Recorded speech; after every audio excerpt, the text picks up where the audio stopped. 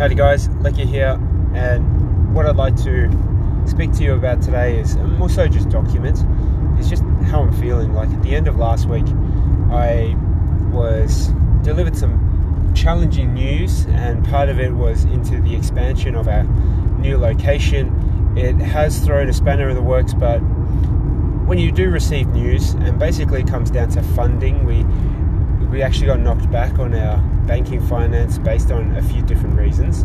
And one of the things that I reflect on is just how I am as a person. Like, I am very big picture, very visionary and hard charging, and what I've come to learn is paying better attention to the finer details and what it really means to run a business, and focusing on benchmarks and the balance sheet and profit and loss statements.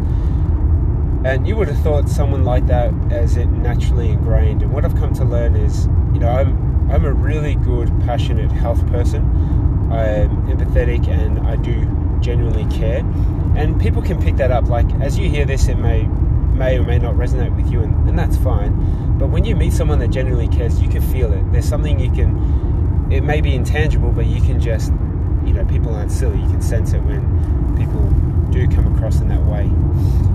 And when I've been a professional, busy physiotherapist, a lot of that hasn't really been to learn certain things, like how to run a business, or how to ensure that you're keeping an eye on operating expenses, P&L sheets, and making projections, and understanding a lot of the back end of a zero accounting software, and how it patches into our management data, our management system called Clinico.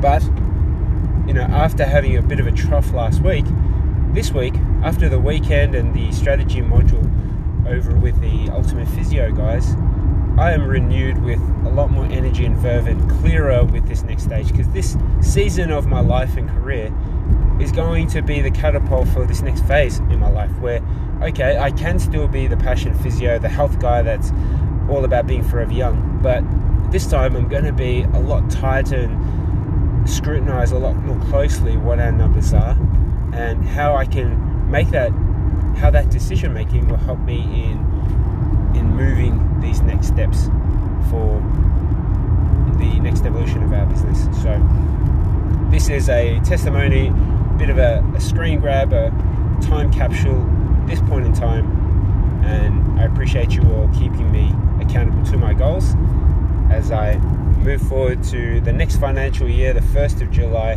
2022 and beyond.